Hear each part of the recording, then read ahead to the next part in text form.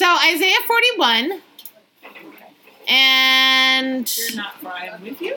Yeah. Shucks, that ties That's a nice, good message, isn't it? Yeah, and it ties in, with the song and with you need a microphone. Torah portion. It's loud in here. I know. Quiet. Nene is quiet. She's Nene is like this. And then, you're not even talking. So funny.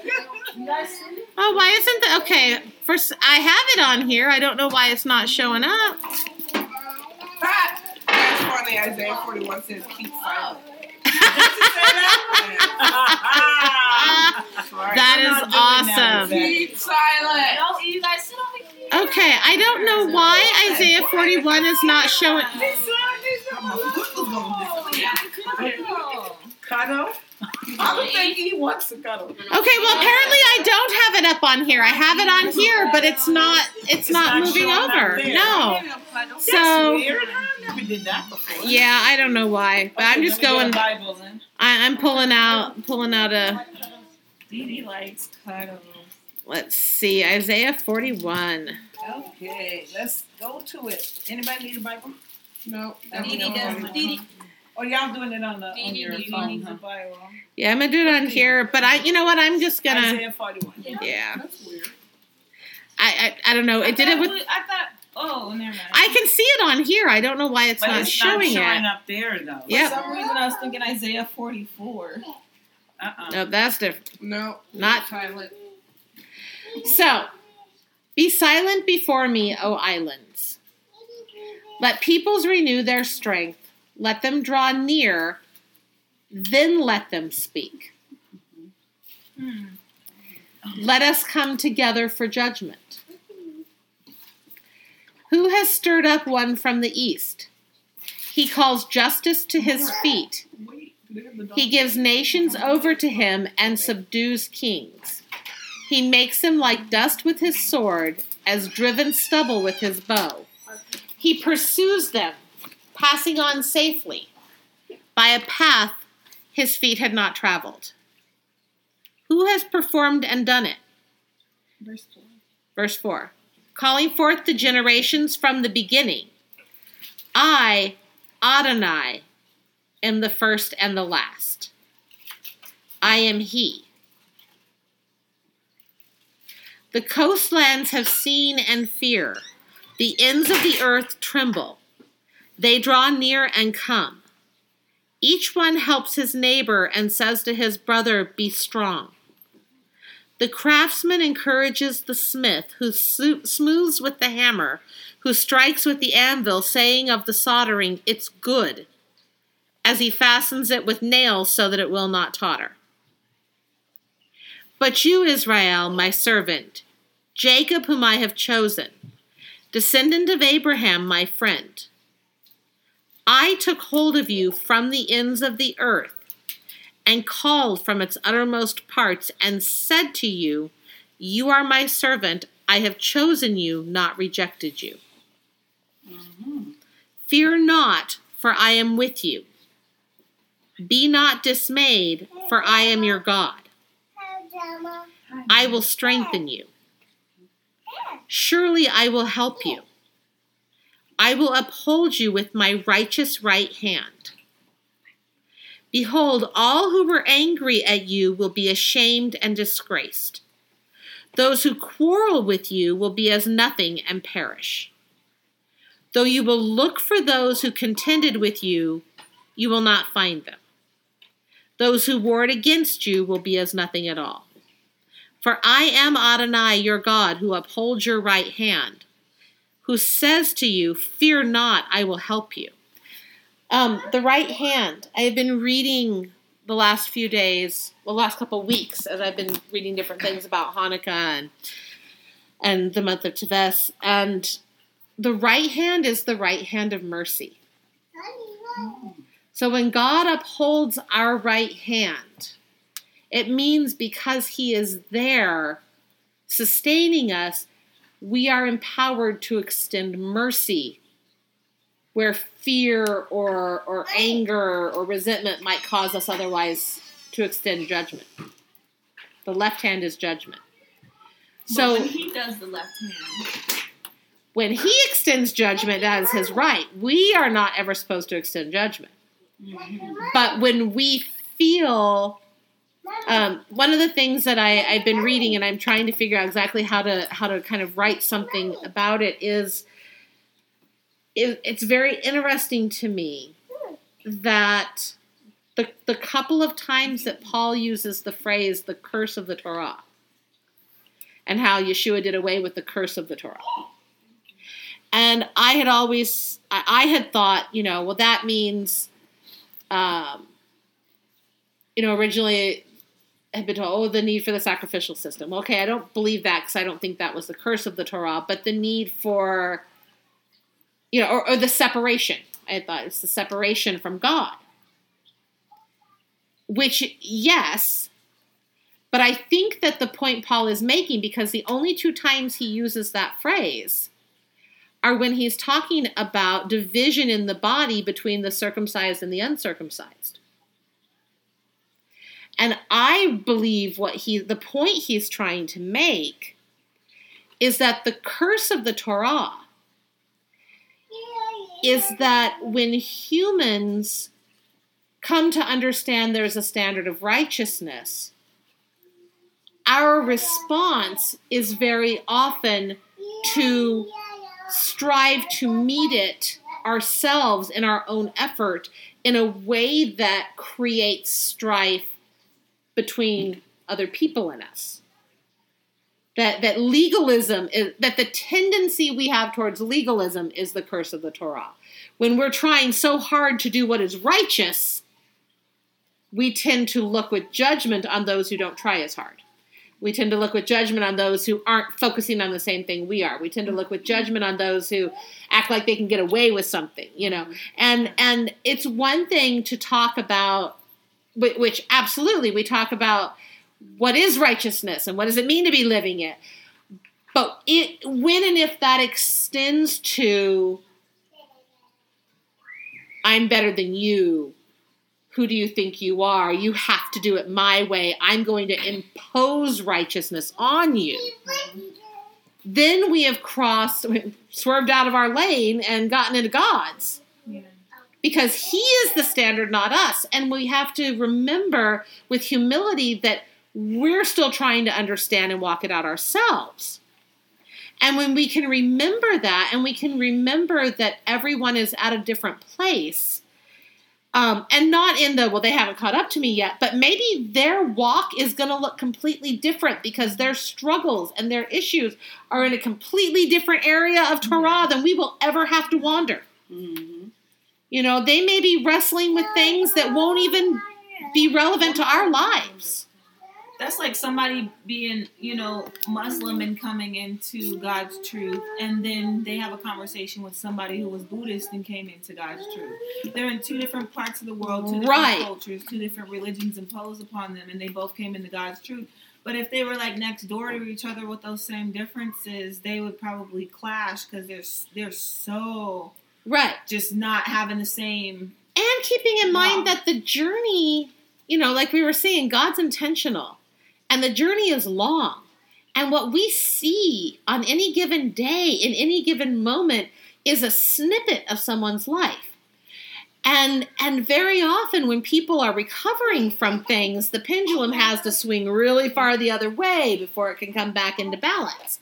And so if somebody is coming out of an oppressive legalistic paradigm where there were all these rules and they couldn't measure up and they just felt oppressed all the time, they may very well swing all the way to, I can do anything and God will still love me. Right. Yeah. Before God moves them eventually to the place of, and yet not all things are good. Yeah. Mm-hmm. And so when we come along and they're in the, oh my God, I can do anything and God will still love me, and we start telling them, but, we are speaking with our left hand of judgment. Mm-hmm. And God's like, put that hand down. Well, the people who be feeling like everything is under the blood will tell them, just Go ahead. Oh, it's under the blood. Right. And it's not okay that other people, I mean, it's not okay to encourage the imbalance. Right. But we can't correct their course more than God can.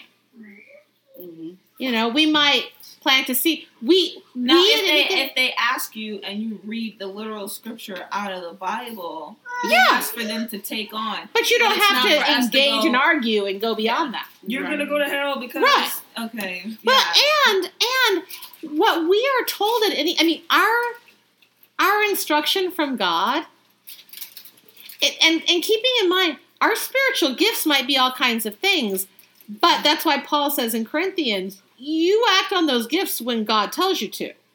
We're not under their control. Right. We have a power of a sound mind that we can use. Like the people who are like, I'm a prophet, so therefore I'm going to prophet all over you. Yeah. Right. I'll tell you what for. And it's like, whoa, that's not even from God, because I'm got that too. You just like talking. Like you could have that gift, but you just messed up the use of your gift, or the purpose of your gift. Or maybe you don't have that gift and you just are a judgmental person and you think that's what the gift is. I don't know, but you know. Or you feel like you know the future, or can tell somebody the future, or tell somebody what to do, and they give you that power because you say you're a prophet. Right. But it's more so like how God does it with Tanya. You know, you're like, okay. It's not like you walk up to people every single day and be like, blah, blah, blah. Yeah, let me tell you what to do. But the thing, you do it. Right. Well, he tells you to do it, but also what we're instructed to do and the context in which we are called to use our gifts is in relationship, sharing our testimony. So sometimes when I encounter somebody who's way swung over this way, I might say to them, I'm so glad that you are free from that oppression and bondage. That is a very difficult place to live. I trust that God's going to lead you into revealing to you what his righteousness really looks like. That's like saying shalom. Yes. Speaking peace and life and love, the right hand of mercy. And it's the concept for this month of Tevez that I was looking at and learning about with Hanukkah this year has to do with, and I kind of mentioned this at our party, but it's the goal of and the challenge of trying to look at everyone with Ein Tov, the good eye, the eye of mercy. Yeah. The eye that looks at them where they are, the eye that looks at them and sees the good, the eye that, and our not just other people, but our circumstances, the eye that looks at what we're going through and says, I am not forgotten.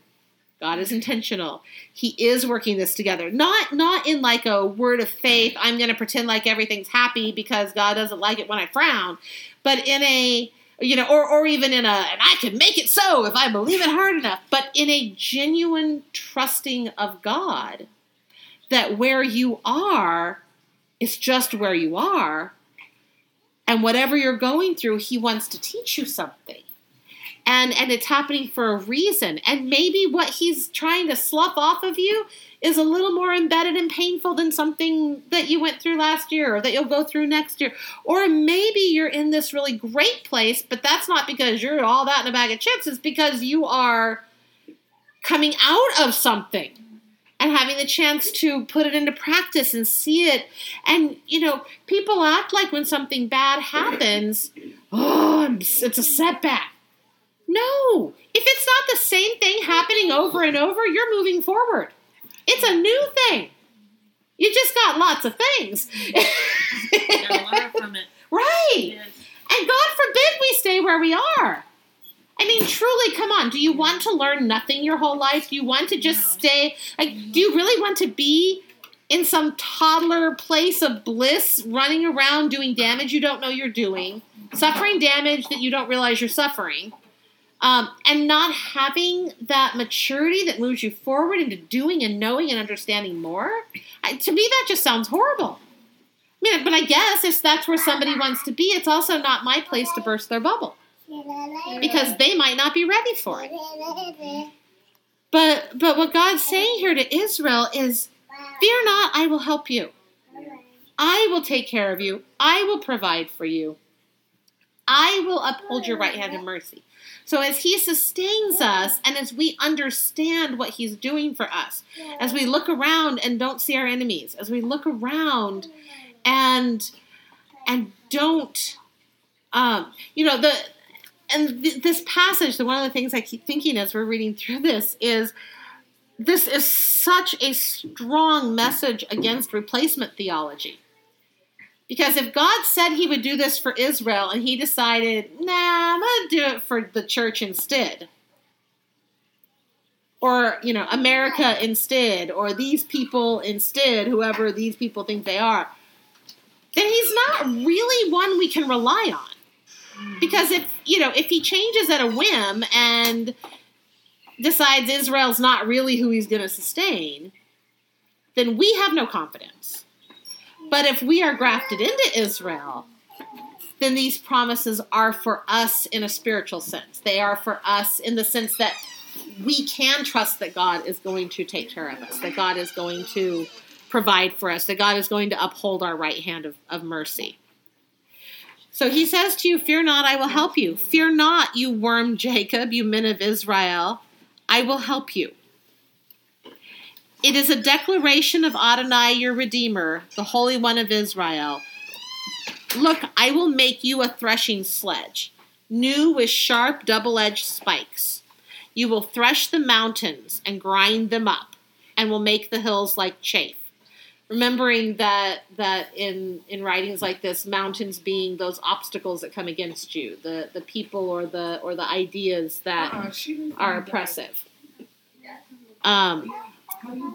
So even so you'll grind up the mountains, you'll make the hills like chaff, and they'll blow away.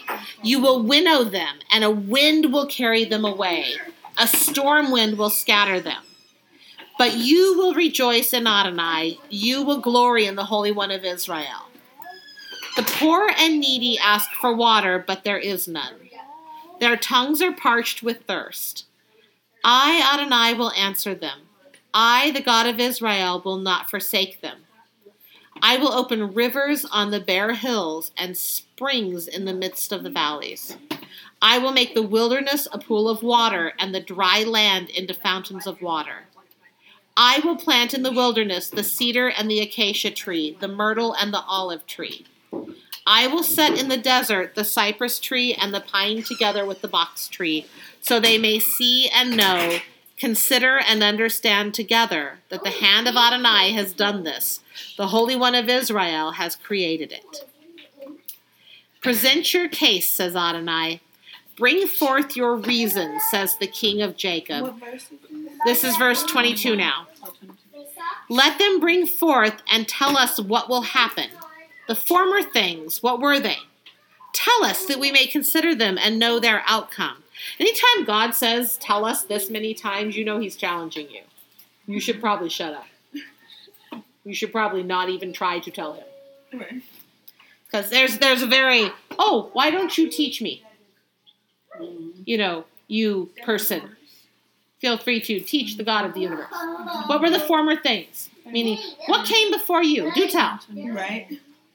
Why did I do what I did? Please inform me. Right. Declare the things coming afterward, so we may know that you are gods. Indeed, do good or do evil, so we may all see and be awestruck. When God's challenging you to impress him, you know you've probably crossed a line that you need to slowly back over. Behold, you are nothing, and your work is null. Whoever chooses you is loathsome. I have stirred up one from the north, and he has come. From the rising of the sun, he will call upon my name. He will trample rulers as on mortar, like a potter treading clay. Who told this from the beginning so that we may know? Or from former times so we may say he is right? In fact, no one foretold it. In fact, no one announced it. In fact, no one heard your words. For it was to Zion, behold, here they are. And to Jerusalem I will give a herald of good news. But when I look, there is no one. There is no counselor among them. When I ask them, they have no response. Indeed, they are all a delusion. Their works are null. Their molten images are wind and waste. Because they can't answer God's questions. Yeah. And they have no right to be telling other people. One of the things that I find really interesting is the number of times people will come in and declare that they are speaking for God. And I find it's usually with the quote of, it's the plain meaning of the scripture. And I just hear God sounding exactly like these verses, even when I haven't read them and they're not fresh in my mind, going, oh, is that what I said? Is that what I meant by that? Oh, do tell. Do tell what I was trying to communicate to my people. Make sure you put all the hate in it that's there. And I found that there was a time when I would try and engage with them and challenge them. And now I find I just respond to them for the sake of anybody else who might be listening, because they're not.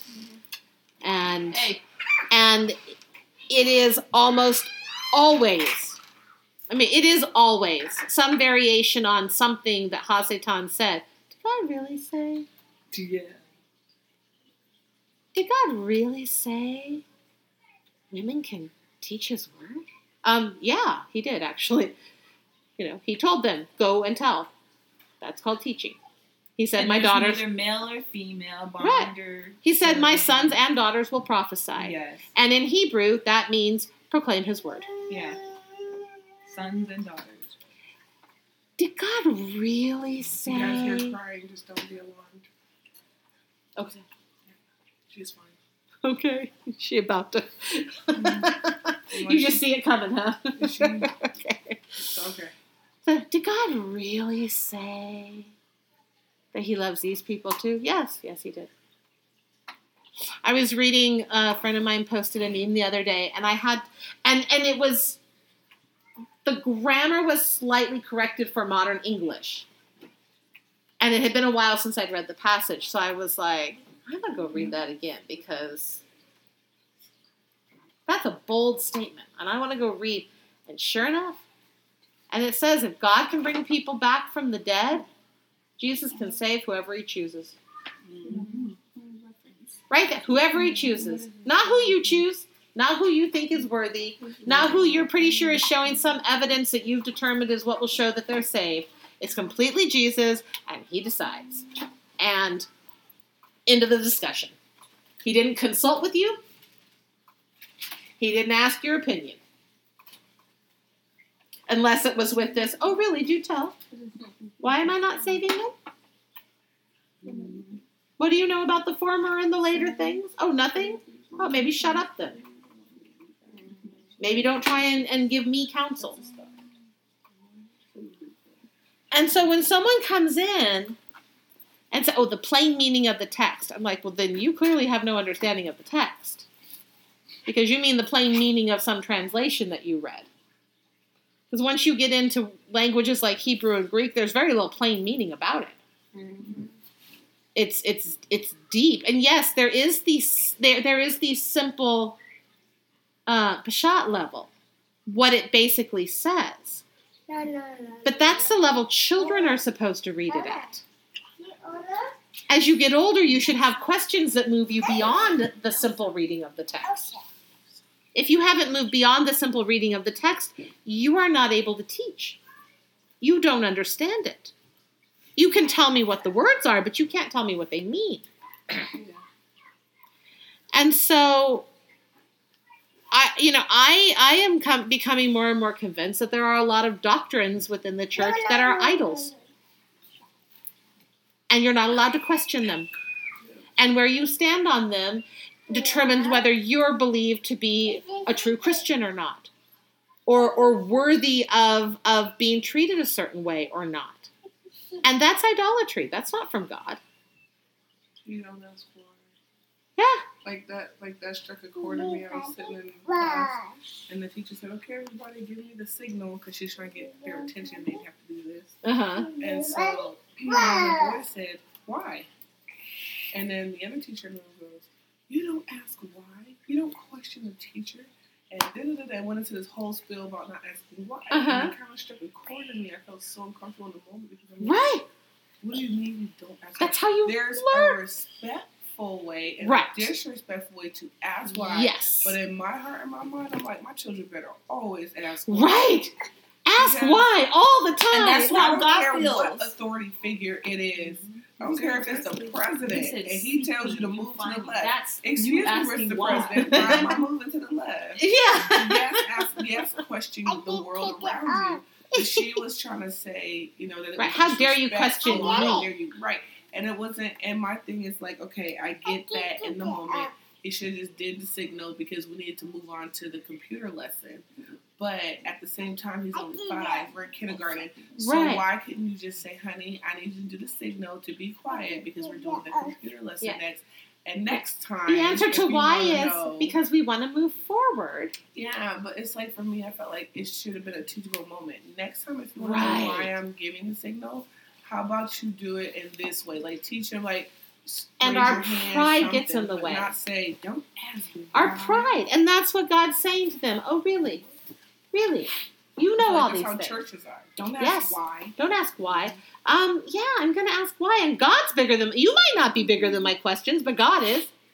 Your doctrines might not hold up to my questions, but His truth does. Yeah. And if your doctrine is true, it'll hold up to the questions. Right. If it can't, we should be questioning it. We shouldn't just buy into things because somebody said so. Right. Because God's going, and you are? And where were you when I built the? Right. Well, on what So, authority Joe, are you where were teaching you? this? Just because you declare you're on His authority doesn't mean you are. There's false prophets too. There's false teachers too. And we have the responsibility to question. And if you stand before God on your day of judgment and you go, well, I did it because so-and-so said.